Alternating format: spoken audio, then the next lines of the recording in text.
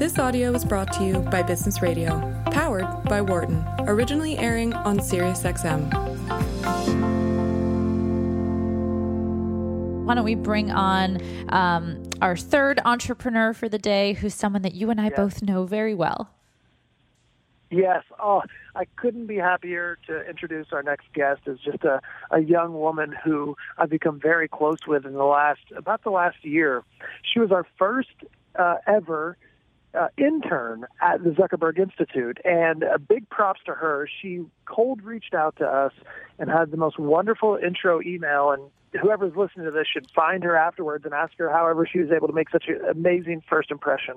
But I'll welcome on now my friend and colleague, the one and only Ashika Kalra. Welcome, Ashika. Hello. Hi, Ashika. How are you? Ashika, it's great. Tell us, what does life look like for you right now in this like crazy loony bin world? Yeah, absolutely. I'm actually a graduate student at Columbia right now studying public policy, and just like our previous speaker mentioned, I'm also remote learning. So I'm in Chicago with my family, lucky to be home, but it's definitely a different world. But I'm very grateful that we have the world of Zoom today, so I think I live my life on Zoom these days.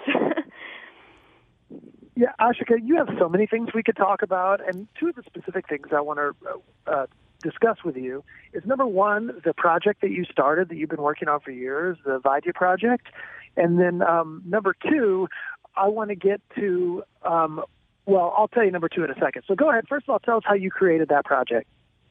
Sure. So the Vidya Project's mission is actually to empower young change makers in some of the most vulnerable communities on the planet. Notably, we have grassroots partners in India and Western Africa, and our primary program is called the Change Makers Academy, which we hope brings a different mindset of learning to the classrooms we work in.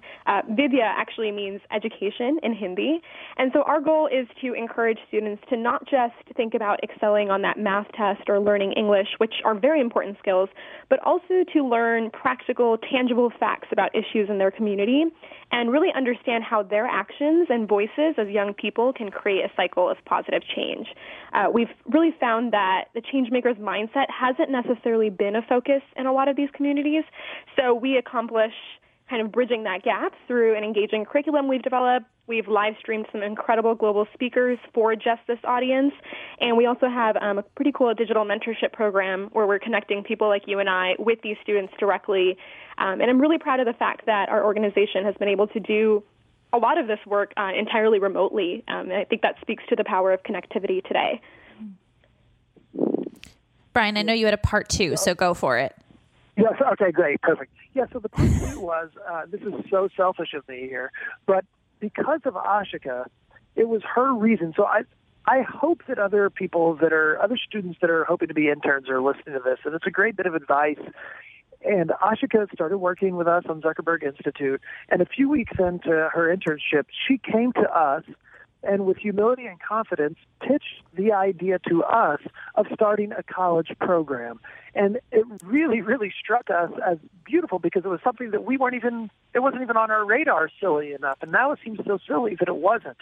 So first of all, that's commendable to you. And second of all, now what Ashika is also doing as part of Zuckerberg Institute is she is leading a bunch of calls Monday through Thursday evenings for all college students are welcome to join those calls. So why was that important to you for the Zuckerberg Institute specifically to create a community amongst college students like yourself? Yeah, absolutely. I think one of my favorite quotes I hear often is, "You can't be who you can't see." And I think, we're always looking for role models. I'm so lucky to live in a place like New York where I have access to that all the time. But I think I've recognized over time that a lot of people don't necessarily have that accessibility. And so I think it's really important to have empowering communities like our mindfulness group at the Zuckerberg Institute to create that space where people can reflect and really work together towards a better world. And I think that holds true with the work that we're doing at Zuckerberg Institute. It's a lot of why I started the Vidya Project, is really creating a space where people can meet other incredible people and make magic happen.